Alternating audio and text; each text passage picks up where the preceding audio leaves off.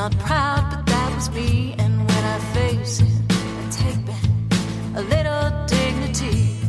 Not looking for excuses. I just want to be free from the power weakness had on me. Free, free, free, free, free.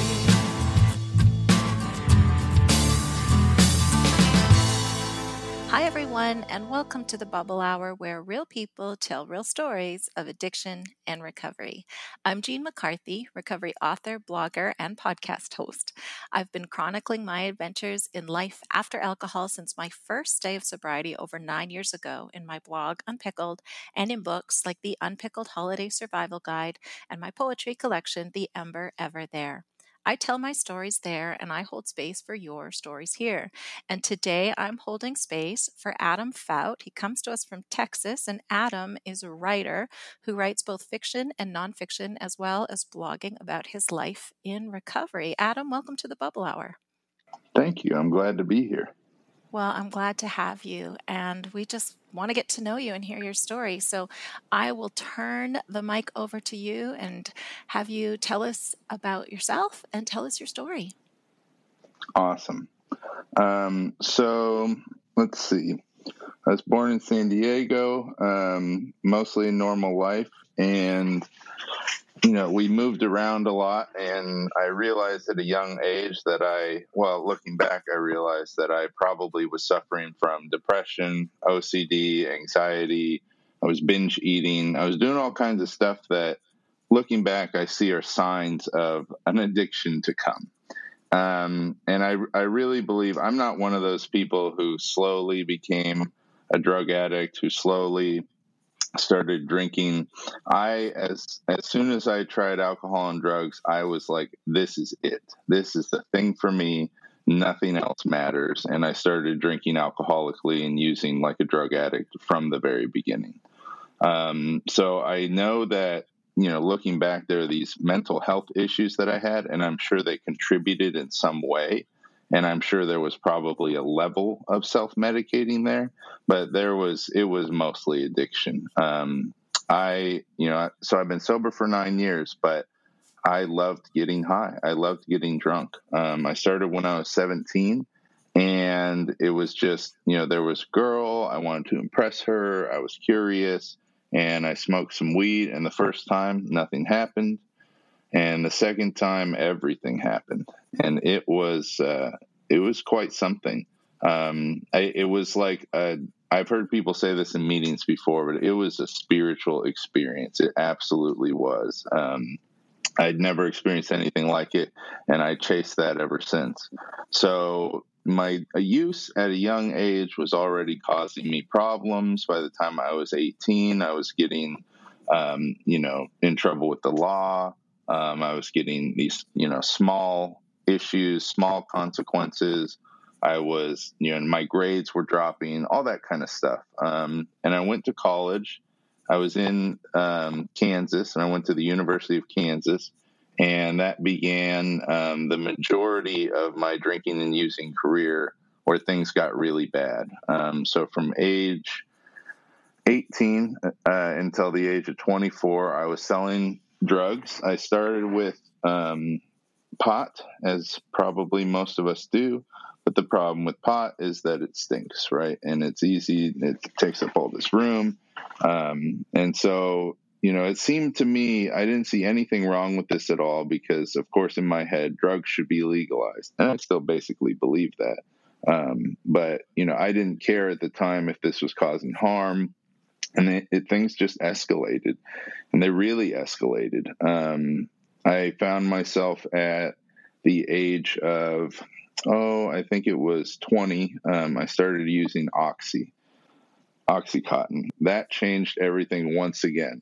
And I often say, like, when I talk about my writing, that when it comes to science fiction, Philip K. Dick was the first true eye opener for me. And then when I read Gene Wolfe, everything changed. So Oxycontin was my Gene Wolfe, and it was something else, man. It just blew away everything else because I don't like things that make me out of my head or feel weird or think differently. I am not the kind of guy that you want to do shrooms with. Absolutely not. It never goes well. But opiates were my thing, and it just escalated. And my whole story up until the age of 26 is just escalation, escalation. So I found myself beginning to sell Oxycontin, of course, because it's very expensive. And this was back when it was still, I mean, this is in like the early 2000s. I'm 35 now. So this is, 2003, 2004, post 9/11. The world was changing and I was basically numb to it, or not paying attention. And I'll throw this in here because I do want to talk about a lot of recovery stuff, but I think there was, these issues that I was having with God that were really washed away by drugs and alcohol. So when I was young, I constantly thought about this, and I went to religious schools, and I would argue with people about a higher power. I would argue with them about religion, and I would read the stuff. I would read it so that I could argue with them. And I thought I'm so smart, right? I'm so smart when it comes to religion. And I suppose in a way I was, but, there's this part deep down inside of me that wanted some of this to be true, that wanted the world and existence to not necessarily meaningless, but to have no root, I guess. And so by the age of like 14, I was severely depressed. And I found myself trying to prove that there was some sort of God. And I would sit in my room. This is the one thing I really remember clearly. I would sit in my room and I would take a pencil and I was by myself and I would say, okay, God, there's no one else here. Nothing, no one will ever know what happens in this room. I'm going to drop this pencil, just make it hover in the air for like a second so that I can know you're real. And that's all I ask. And I dropped that pencil, dozens of times. And of course, nothing happened. And then I start using drugs at 17, and basically the God problem disappears. I don't care one way or the other, and I'm probably just atheist if you asked me, but I don't really think about it. So fast forward to 20, and there's still no higher power in my life. I'm not even thinking about it. I'm starting to sell Oxycontin. It's still the brand name stuff. Everyone is snorting it. Everyone's shooting it. I never really got into shooting because I found I like snorting a lot. And so that's all I did. And I started to branch out into a lot of other drugs. And so for me, hard drugs, I experimented with them when I was 17 and 18, but I really got into them in my 20s. And so it just began this long drunkalogue that I don't need to tell you, where things just got progressively worse. I'm getting more consequences. I'm failing all my classes. I'm getting into dealing with higher level dealers. I'm transporting drugs in this kind of small way. And then eventually what happens is I have the bright idea to move in with this guy who sells hallucinogens, and I sell all these hard drugs. And just to be clear, this was not in any way at a high level. I was like the littlest guy that, the average person would be like, I want some Coke for the weekend. I'm going to go talk to Adam. There was no volume because it all went up my nose. I am not a functional drug addict and alcoholic. I am not. I fail at everything. I lose job. I fail at school. I ended up dropping out after 7 years at KU with an English major that I couldn't finish because I was high all the time and skipping class, stuff like that. And I find myself moving in with this guy. We move in together and it doesn't work out very well, as one might imagine. We end up getting raided by the Kansas Bureau of Investigation, who I did not know until that day, and this was in like 2009, I think, that they existed. It was a surprise to me, not a pleasant surprise. I always say it was like getting robbed. They took my money, they took my guns, they took my drugs, and then they left. They didn't arrest me, which was really bizarre, but I think it was basically because they found so much stuff in our rooms. They were like, we have to work on this for a while and figure out all this stuff you guys have. So at that point, I became really suicidal because I basically was like, I'm going to prison. There's no life out here for me. I've failed in college. I'm lying to my parents about still being in college. Like, things are bad. I have no job. I've wrecked my car. I've gotten several DUIs. Things are not going well. After the raid, I make a suicide attempt, sort of. I mean, I guess it was. I went and bought a lot of drugs. I bought a gun, and I was going to take them all and shoot myself, but my girlfriend at the time, thankfully, knew what I was up to, and so she basically came into my room and wouldn't leave for 2 or 3 days until all the drugs were gone, and then I was too scared to do it. So that was the first time, and then finally, in a Xanax haze, I call my parents and tell them that there was a raid, and they're like, "All right, you're done. You're moving to Texas." I moved to Texas. I go back to see this girlfriend, and the depression is at this new level, and we get in an argument over money that I had stolen, and of course I was very hurt that she would accuse me of stealing this money. And we get in this argument, and I take a bunch of pills, and I realize at this moment I want to die. And so here comes another God moment. I am sitting there with these pills in my stomach, and I'm like, okay, let's go die. So I walk out of the apartment. I storm out in a rage, and it's the middle of winter. There's snow everywhere. I'm in all this, coat and jacket and all that. And I'm like, okay, I'm going to go listen to music and die. And I pull out my headphones, and they die right as I'm trying to put them on. I pull out my phone, and it dies. So I wander into this labor ready place, and I'm just totally crazy at this time. Next thing I know, I'm in the back of an ambulance. My leg feels like it's broken. They've done something with Narcan to my leg that has hurt seriously bad. I've never felt pain like that before. Go to psych ward, and that's when I start to go to meetings. I'm in Texas for now permanently. I'm not seeing the girlfriend ever again, and I'm still using. I'm still smoking weed because that's all I can find, and I can't quit. I find that I can't quit weed, and I start to go to these meetings, and I start hearing some things that resonate, but I'm not there yet because I still have an issue with step 2. I'm like, okay, I believe there's a higher power, but because of these experiences that I've had. But I am, I have a real problem with religion still, and I couldn't bridge that gap. So my big book is like filled with arguments that I've written, especially in We Agnostics, a chapter I still basically detest, except for like one page. It wasn't working for me, and I kind of wanted to quit smoking weed, but I don't know that I really did. And I'm working with a sponsor. I'm wanting to stop, and I'm finding that I cannot. And this is where I start to feel truly powerless, because it's like, I can't stop smoking weed. What is going on? What is wrong with me? And I get to this point where I'm like praying on my knees, God, take this away. I'm about to use, I know it's going to be against my will, and I do not want to do it, and it's going to happen anyway. And I'm like in tears praying, God, please take this away. And I believe, I just don't know what I'm praying to. And like a light switch is flicked, the desire to use goes away. But I didn't really want to change how I was living. I wanted to work the program my way. And we all know how that works, poorly. I end up relapsing and causing harm, and then feeling guilt about it, because now I'm sober, so I actually feel guilt. I feel things. This is weird, right? Because it was the first time I'd ever even used that word relapse or knew what it was. And it was true what they said in the rooms, that this will ruin your using and drinking forever.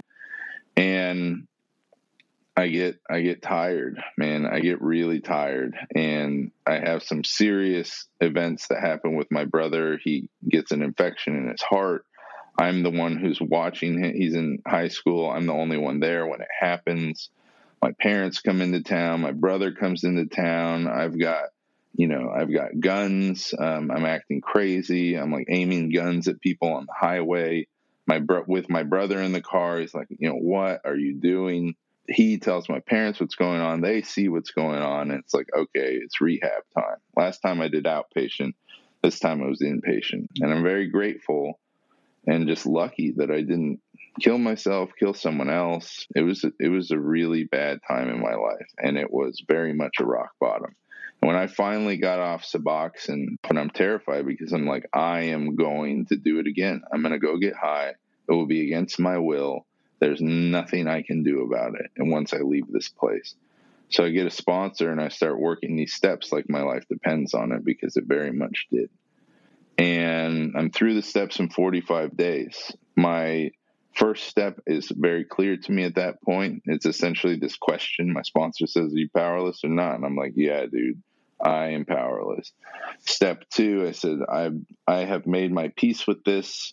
I've seen things that I know are God working in my life, or whatever it is. I use that word mostly because it was like, it's the only word that I could think of that higher power was a mouthful. I didn't like saying that.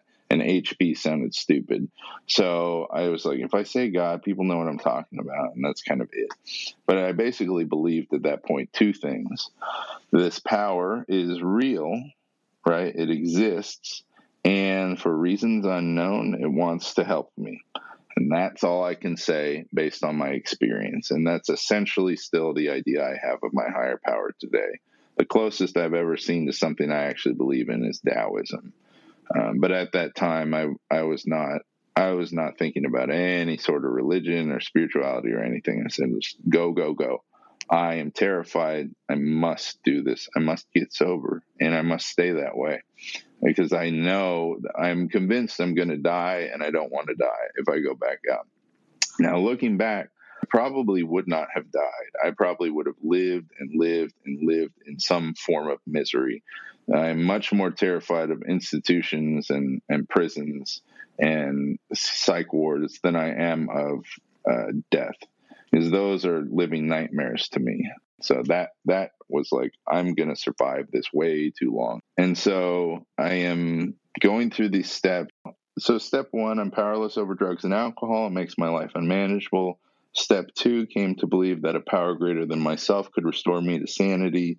Step three, made a decision to turn my will and my life over to the care of God as I understand him. And step four, made a searching and fearless moral inventory of ourselves.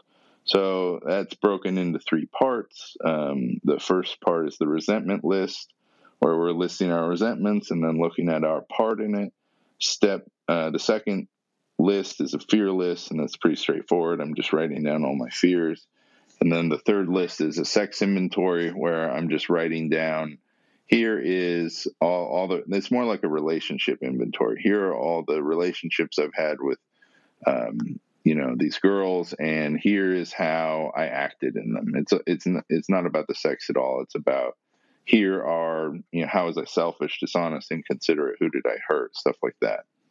So that's why this fourth step took so long, is I'm realizing, like, I am very hateful. There are a lot of people I don't like, and I have resentment toward basically everyone that I've ever met. Everyone has wronged me in some way. I am a victim. There were a few instances where, I was a victim, but the majority of it was, there was I played a part in it. A lot of the time is like, I caused it.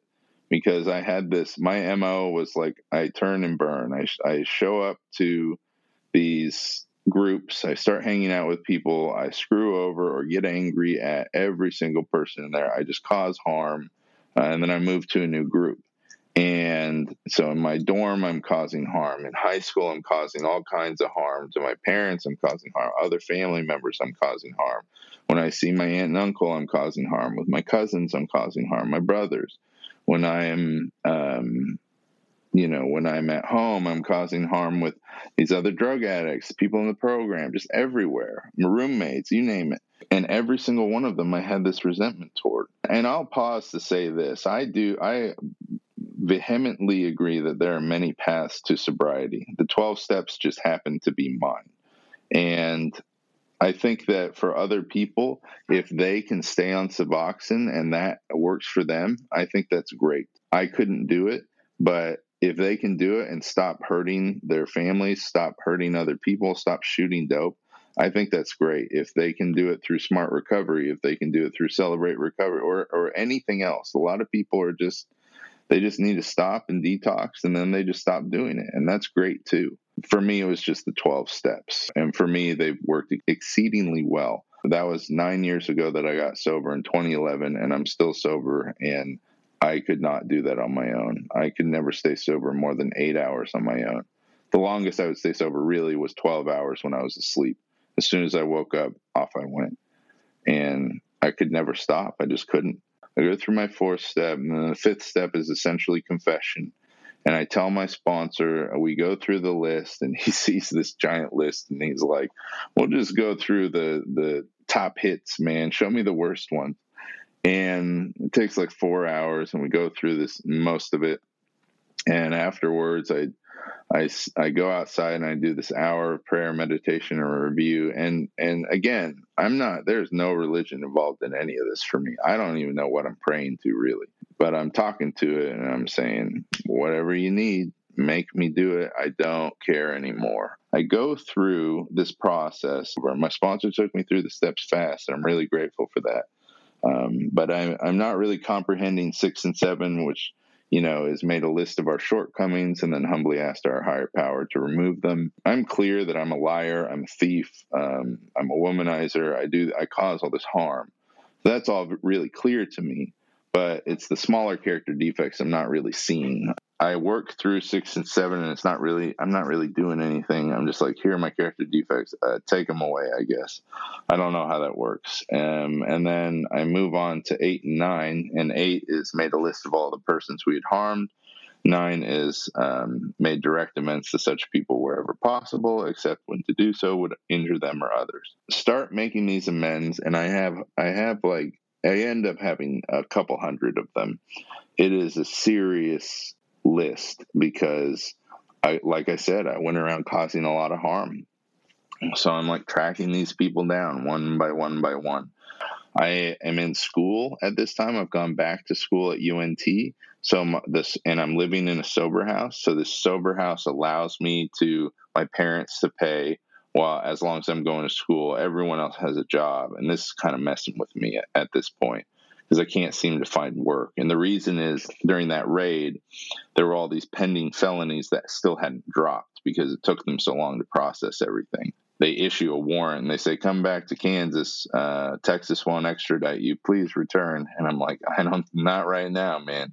I am focusing on just getting sober and getting through these steps. I'm calling people and just setting up like 4 or 5 a day sometimes. That's all I'm doing, is driving around Dallas-Fort Worth, apologizing to people and paying people back where I can. And it goes well. And then I finally say, okay, I'll go back to Kansas and I will turn myself in and deal with that. And it all ended up going fine. I ended up getting probation. Could have gone a lot worse. I didn't get any felonies, but that was why for a year and a half, no one would hire me. And the reason they wouldn't hire me is that the felonies were pending.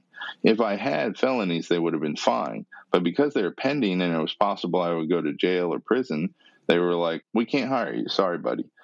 Call us up when this is all completed, which means I stayed in school, which in retrospect was a really good thing. I am make a bunch of amends up in Kansas. I mean, lots of them in Kansas. A lot of people don't want anything to do with me.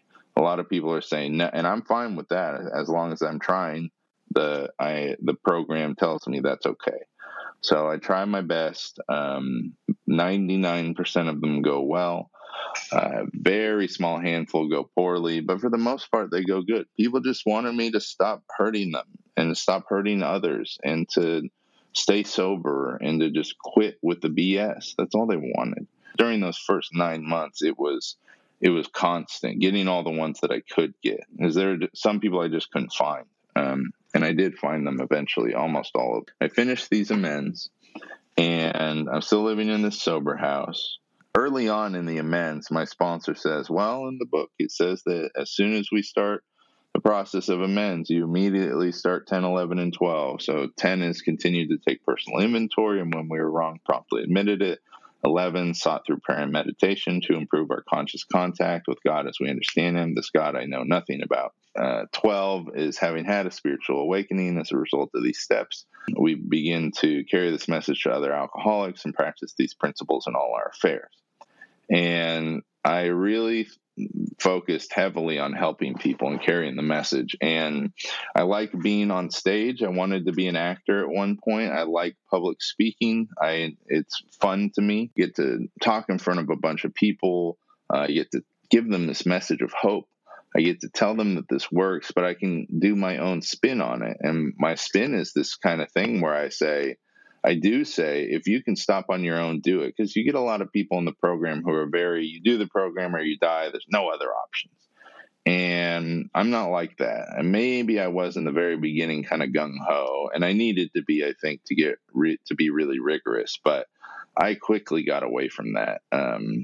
Because to me, stuff like harm reduction is so good. I don't see any problem with, why do we have to force people to go out and get these consequences and deal with the cops? It would be much better if it was treated as a health problem. Yeah, dealing with the cops helped me, but it doesn't help a lot of people. There's no reason, if someone can stop causing harm, that we should be cool, that we shouldn't be cool with that. So I start sponsoring very early in my sobriety. I get my first sponsee. I'm probably like 60 days sober. I'm enjoying this. But I'm in school and I cannot find work to save my life, and I'm feeling progressively worse about it. And when people ask, what do you do? I'm like, well, I'm in school, but I'm like 27, 28.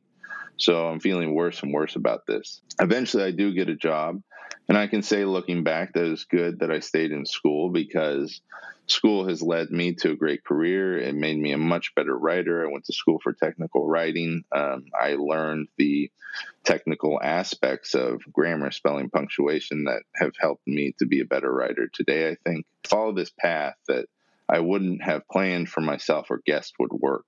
I wanted to start working immediately to become like a manager at a Subway or or whatever.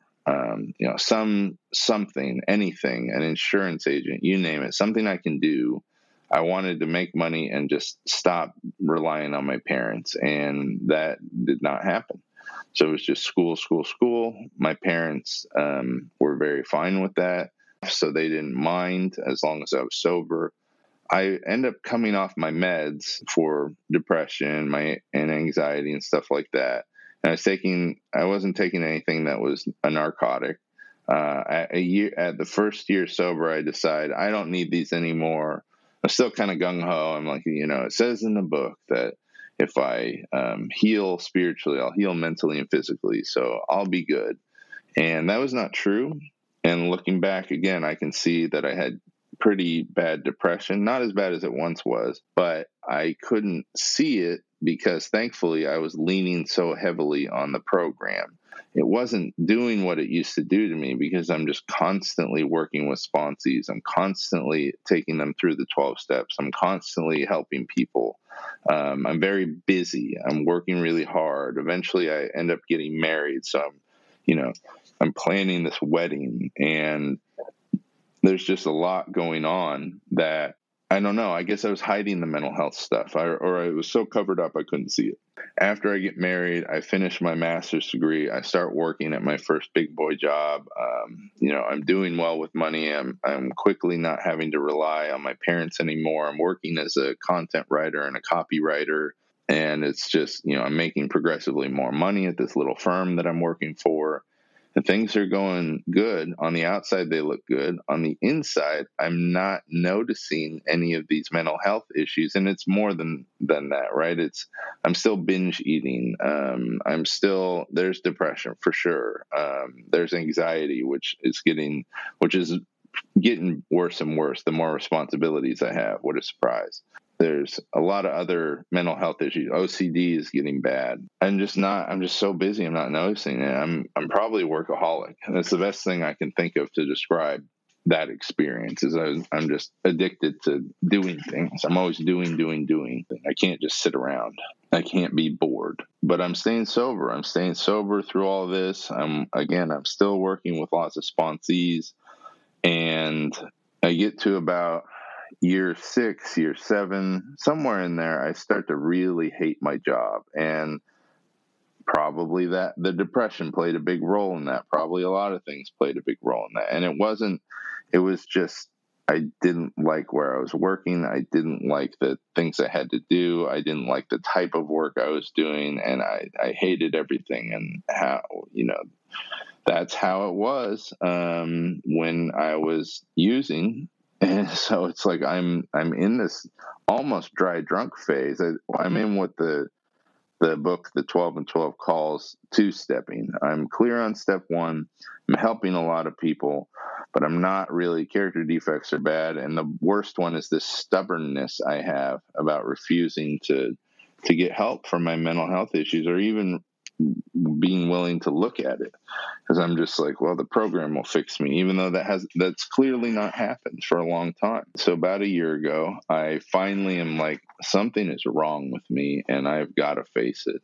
So I go to a psychiatrist and I say, I'm really depressed. I don't know what's going on. I want to get back on antidepressants. I want anti-anxiety meds, not narcotic. I want to fix this stuff.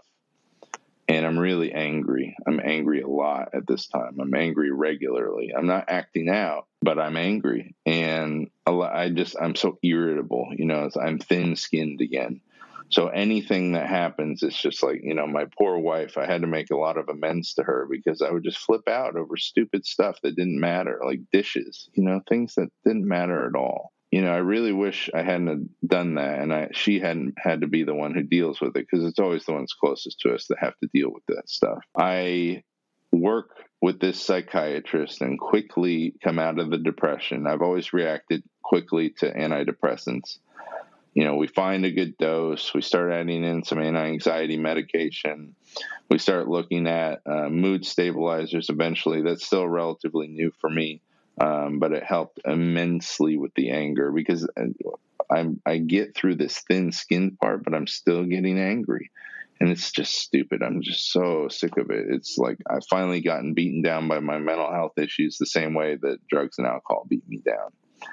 And I'm glad, looking back, that it went that way. I don't think that the mental health stuff could have come first for me, because I was just so out of control when I was drinking and using. I had to stay sober a long time to learn how to deal with that. I'm dealing with these mental health issues. I'm taking the pills I'm supposed to take. I'm doing what I'm supposed to do. And then my boss calls me into a room and says, I got to let everyone go. We're having tax issues. There's, this is before coronavirus, and we're having all these issues and blah, blah, blah. And I'm sorry, I have to let you go. And I'm just stunned. I was not expecting it even a little bit. My coworkers are similarly stunned, but it is what it is. And so I freak out, but I know I'm going to be okay. And the reason I know I'm going to be okay is because throughout this entire time, and I had a sponsor, a friend of my sponsors, tell me one time, he said, do you really think God is going to take you this far just to drop you on your ass now? And I always had that in the back of my head, that this stuff works if I do it. If there's a path, I don't see it, I don't know it, but it's there. And I just have to do my best to not screw up, basically, and I'll be following it. Things just continue to work out. I've had this major life event happen that a lot of people would drink or get high over, and reasonably so. But thankfully, I had gone like 3 months before, 6 months before, and gotten all the mental health issues kind of squared away for a little bit, so that this thing doesn't hit me as hard as it once would have. And that was what a coincidence. If I hadn't done that, I don't know what I would have done, honestly. Then I end up just freelancing full time as a writer. And again, things start to fall into place. The freelance work keeps coming steadily. And through all this time, I'm carrying the message to treatment centers. I'm going in there usually once a week because it meant so much to me to go in there and help people and to see them get better, to see them recover. Was such a rewarding experience, and it helped me stay sober. But for the most part, I'm getting these really random people finding me. Like someone somehow found my personal website, which was like nobody was going to that website. That's for sure. There's like no reason to. I had nothing on there really, just my portfolio. Somehow they find it and they're like, hey, we have hundreds of dollars of work a week for you. Would you like to take it on? And today I'm still a freelancer. I still carry the message once a week. I still go to a meeting once a week. I have a bunch of work. I have so much work that I'm able to give some work to other people in the program who I know. Somewhere around 2016, I started writing seriously, which is to say I started writing fiction seriously around 2018-ish. No, it's more like 2019. So about the same time I'm losing my job and whatnot, I start writing nonfiction.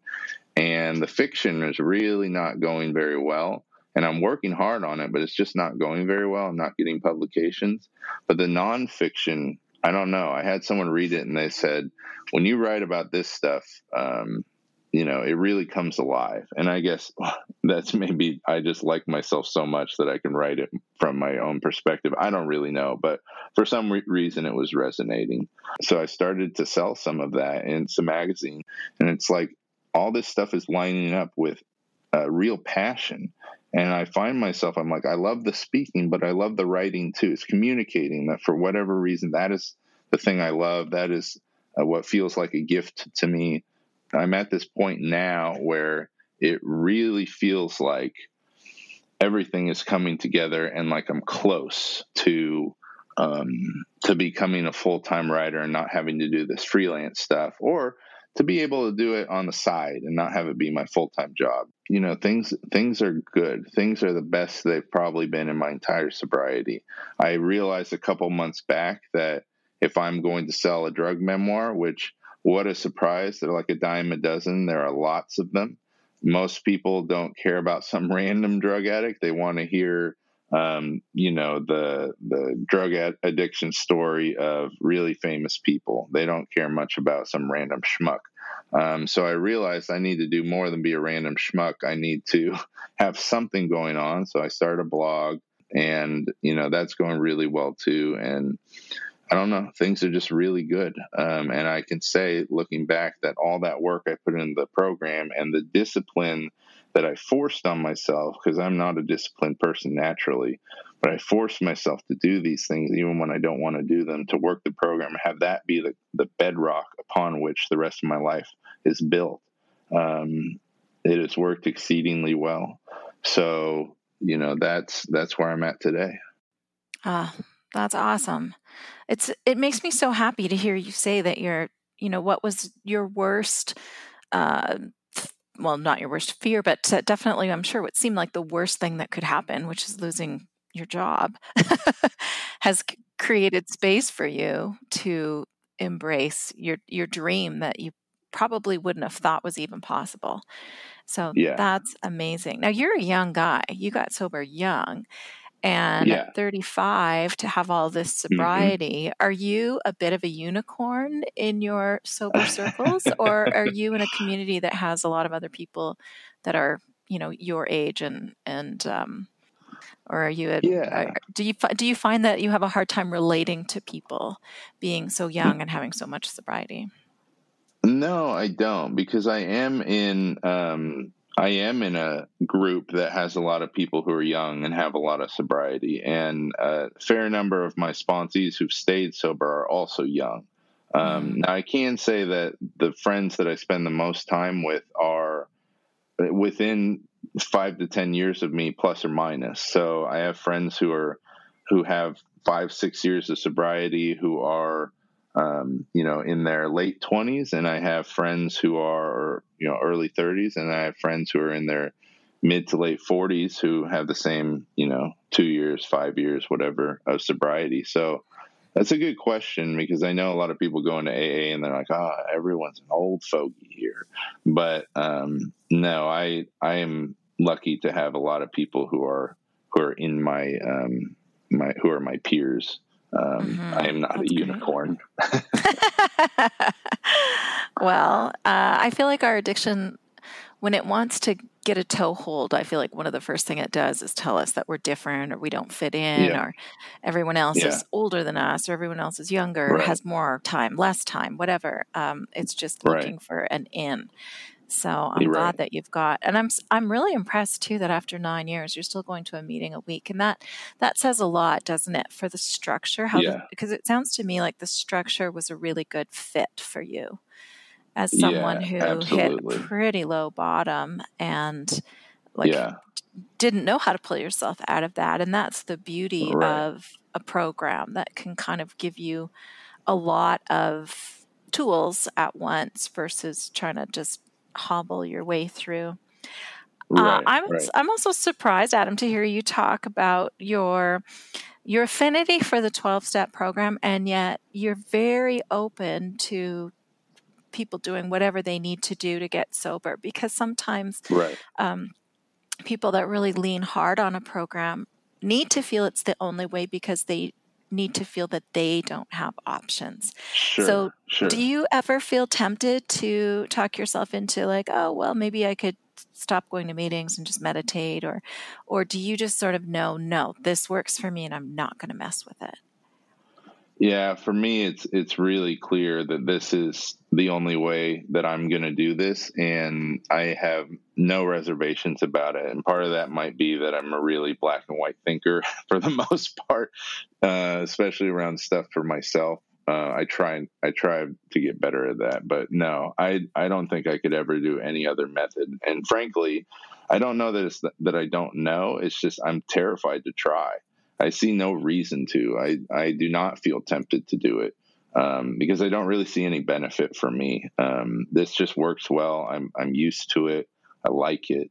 I don't see any reason to change what's working. I want to ask you a little bit about your process of making amends. Um, so I'm curious about that because I don't come from a 12-step background, and my only real understanding of amends comes from my name is Earl, Sure. which I'm not sure is exactly how it goes. So could you maybe Right. give us a few examples of like what were some of your best and worst experiences in the process of making amends? Sure. So I think the best experiences, that's hard to say because so many people were just really cool about it. And basically, what I would do is I called someone up and say, I owe you an apology. And a lot of people would be like, I know. Uh, and I would say, I'd like to meet with you. And we'd sit down for coffee or something, always in a public place, just in case they were really mad. And I would say, this is how I harmed you. I regret it. It was wrong of me to do that. How can I make it right? I would keep my mouth shut and listen to whatever they had to say. And then I would ask them if I'd left anything out, and I would do my best to do what they said. Most people said just stay sober and stop hurting people. Some people were like, I would have to come to them with money in hand and pay them back. There were institutions where I had to do that. In terms of the best ones, I mean, I guess making amends to my parents was really good. It was one of the few that was really emotional. And I had caused them probably of everyone the most harm because, I've known them my whole life. Even my brothers didn't catch the worst of it because they weren't dealing with me when I was this, crazy nutcase. They only dealt with me in snippets. My parents were always there throughout it. So those were really well and went really well. And I got to hear some hard truths from my parents. Like my dad said to me, and this sticks with me, and I don't ever want to be this guy again. He said, when family members ask how you're doing, I'm embarrassed to talk about you because I don't know what to say. And I was like, that hurt to hear, but it was so true. That was the life I was living. I was not someone to brag about. I was the guy who's getting rated. But that was good. That I felt like that went well for me. My mom, it was very emotional too, because, she was always scared I would die. Especially once she found out how bad it was. And it was all embarrassing for her too. I mean, she's a high-powered lawyer, and she has this son who's committing crimes. That's not good. And then the worst ones they were just ones that really, I don't know. Some people were really mad. So there was this girl who I was in rehab with, and I always like to defend myself, but I played a part. And she was married, and I was in a relationship. And we ended up together in rehab, which is generally a bad idea. She got kicked out. So now everyone in rehab hates me. And then when I go to make amends to her years later, it took me a while to find her. I still had her email. She wrote a scathing letter back where she said, you caused all these problems in my marriage. You ruined my life. I've never gotten sober after that, blah, blah, blah. I was doing so good until you came along. I'm so mad at you. Well, I was not expecting that. And, obviously we both played a role in that. And, obviously there were things I probably should have thought about before making that amend. But I talked to my sponsor about it, and who would have guessed how these things would go? Every one of them, the best and the worst, I always learned something from it, and it was like each one I got a piece of myself back, because I had just spread all over the world all this harm, and it was really good to clean that up. And I didn't care whether people were cool about it or not. I mean, it was great when they were, but I was like, this is something I must do if I want to stay sober. And afterwards, it always felt good to have it done. I like how you frame that you got a piece of yourself back. That is a great way to think of it. I'm curious your thoughts on this. Do we need to think differently about addicts and addiction, especially with the opioid crisis? My hometown here in Alberta, Canada, is really suffering and really hurting, and there's so much division and discord over what's the best way to handle it. Certainly, compassion is not at the top of anyone's list, but what's your take on that? What do you think might make a difference? What are we missing in trying to address this issue? Yeah. This is something I don't know. I guess I'm a libertarian. Like, I think we should have healthcare, and I think guns should be legal too. And I think drugs should be legal. I think it's so stupid that they are illegal, because I think it makes things worse. And the way it makes things worse is, I've been the guy cutting your cocaine. I know what's going in there, and it's not great. We have a lot of people dying from the opioid crisis because they're getting, the stuff that who knows what's in it. They're getting pills that have fentanyl in it. They're getting heroin that is just fentanyl. They're getting all this stuff that's deadly. And I know that you can still overdose on pills, but I think the idea that we can have alcohol, which is literally one of the most dangerous drugs in the world that I can think of, that's so bad for you in so many ways, causes all this organ damage, is so horrible when you get addicted to it. And I've seen it kill people, and it's just awful. That's legal. And the rest of it isn't. And I don't think anyone's under the illusion that if we legalize all drugs and they're all regulated, and at least we can say they're all pure, and you're not getting God knows what, that there's not going to be deaths. There's not going to be people who take too much. But that's harm reduction. Harm reduction works. I am not, it says in the big book, we're not teetotalers, which it took me a while to figure out what the heck that was. But I am not against I'm not against alcohol, because even with all the harm alcohol causes, because it's legal, because it's regulated, no, we don't worry about people going blind unless they're making their own alcohol out in the country. And they want to be stupid, let them be stupid. But, so that's one of my takes on it, is I really believe if drugs were legalized and they were being produced, and they were, of course, we'd have laws around them, just like what's happening with marijuana. It's the same thing. A lot of it's getting really, really powerful. I think, maybe that should be regulated. I don't know. But, if we legalized heroin, and no heroin addict ever had to wonder exactly how much fentanyl was in this dose. And then other harm reduction methods have been really successful. It's a public health issue. It really is. It is not. We should arrest people if they're stealing. We shouldn't arrest people because they have some heroin in their pocket. And we don't want dealers. That's one of the biggest problems, is these dealers succeed because you can't go buy heroin in a store. And I like to use that example because it's the worst one, but it's also one of the ones that's causing the most harm. And how many people have to die until we're like, okay, maybe we'll do something about this. I mean, harm reduction has been shown to work well. Suboxone works well at reducing harm, allowing, having these, I forget what they call them, but places where you can go. They have nurses on site. You can shoot up there if you want. They try to get you into rehab or get you help if you're interested. So you're going to a place that has resources, whose goal is to let you do this safely and to try to get you to stop if you want to. I mean, how much? And guess how many people die of an overdose in those places? Zero, because they're not hiding out in a building that's, abandoned and shooting God knows what and hoping for the best. So, and no one around to hit them with some Narcan. So I am passionate about this, as you can tell, but that's what I think the answer is.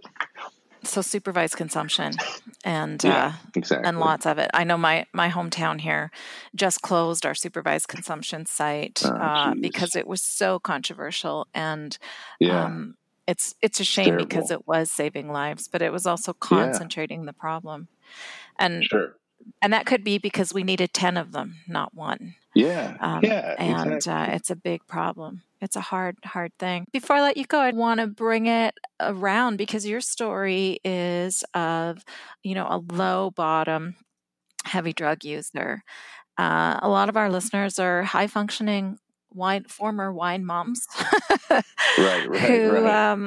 who might be listening and say, I'm not sure I have anything in common with this guy. But those of us that have been around recovery for a while know, yes, you do. So what do you say to someone who might be a newcomer or who listens to your story and says, I don't know, I'm not sure that I have anything in common with you? What do you say to that person? I would say the same thing that we say in the program. You hear a lot, look for the similarities, but it's okay if you don't see them. It's okay if you're, you just had some trouble with wine and you drank too much and too often and you just had a hard time putting it down. Look at your personal experience and be honest with yourself. That's what matters more than whether you have something in common with someone like me. Maybe there are commonalities, but there will be plenty of people who just won't see those commonalities. And I don't think it really matters that much because I think there's this underlying assumption behind it that you must have a commonality with someone like this, because if you're in the rooms, you must be an alcoholic. You must be bad. It's black and white. And I don't think that's true. So I think that just look at yourself. If you can't stop, man, be honest about that. It doesn't matter if you're, having a fifth every night or you're having a glass of wine every night or you snort a little Coke on the weekends or whatever it is. If you're having a problem, you're having a problem. So, be honest with yourself about that and don't minimize what your truth is. Powerful words. How can our listeners find you, read your blog, learn more about you? Yeah. I'm on all the social medias. Usually it's just my name, Adam Fout. Twitter's at Adam Fout 2. Instagram is at Adam Fout. But you can find it all from my website, adamfout.com. If you Google Adam Fout, it's very easy to find me. Even my Xbox profile is Adam Fout. So it's all me all the time. Well, thank you so much for being with us today. And listeners, thank you for listening. I hope you learned something today, and I hope that you are inspired by Adam's incredible story. That's all for this week, everyone. Thank you for listening. And until next time, take good care. I own it. I did that. Not proud, but that was me. And when I face it, I take back a little dignity. Not looking for excuses. I just want to be free from the power weakness had on me. In a dark corner is where shame likes to hide. We think you're strong just 'cause you keep it all inside. It just stays and wait there to rob you of your pride. Turn the light on, you can shine. When you say I did that, not proud, but that was me. And when I face it, I take back a little dignity. I'm not looking for excuses. I just want to be free from power. Oh, this head on.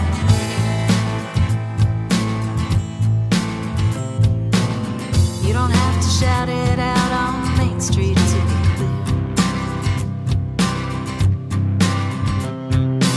clear. You don't need to whisper to confessionary ears.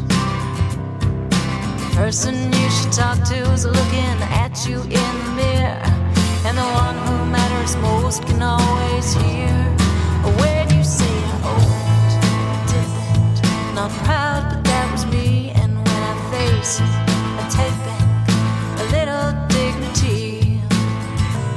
I'm not looking for excuses. I just want to be free from the power. Oh, you said on me. But when you said I'm old, I did that. Not proud, but that was me. And when I face it, I take back a little dignity. I'm not looking for excuses. I just want to be free.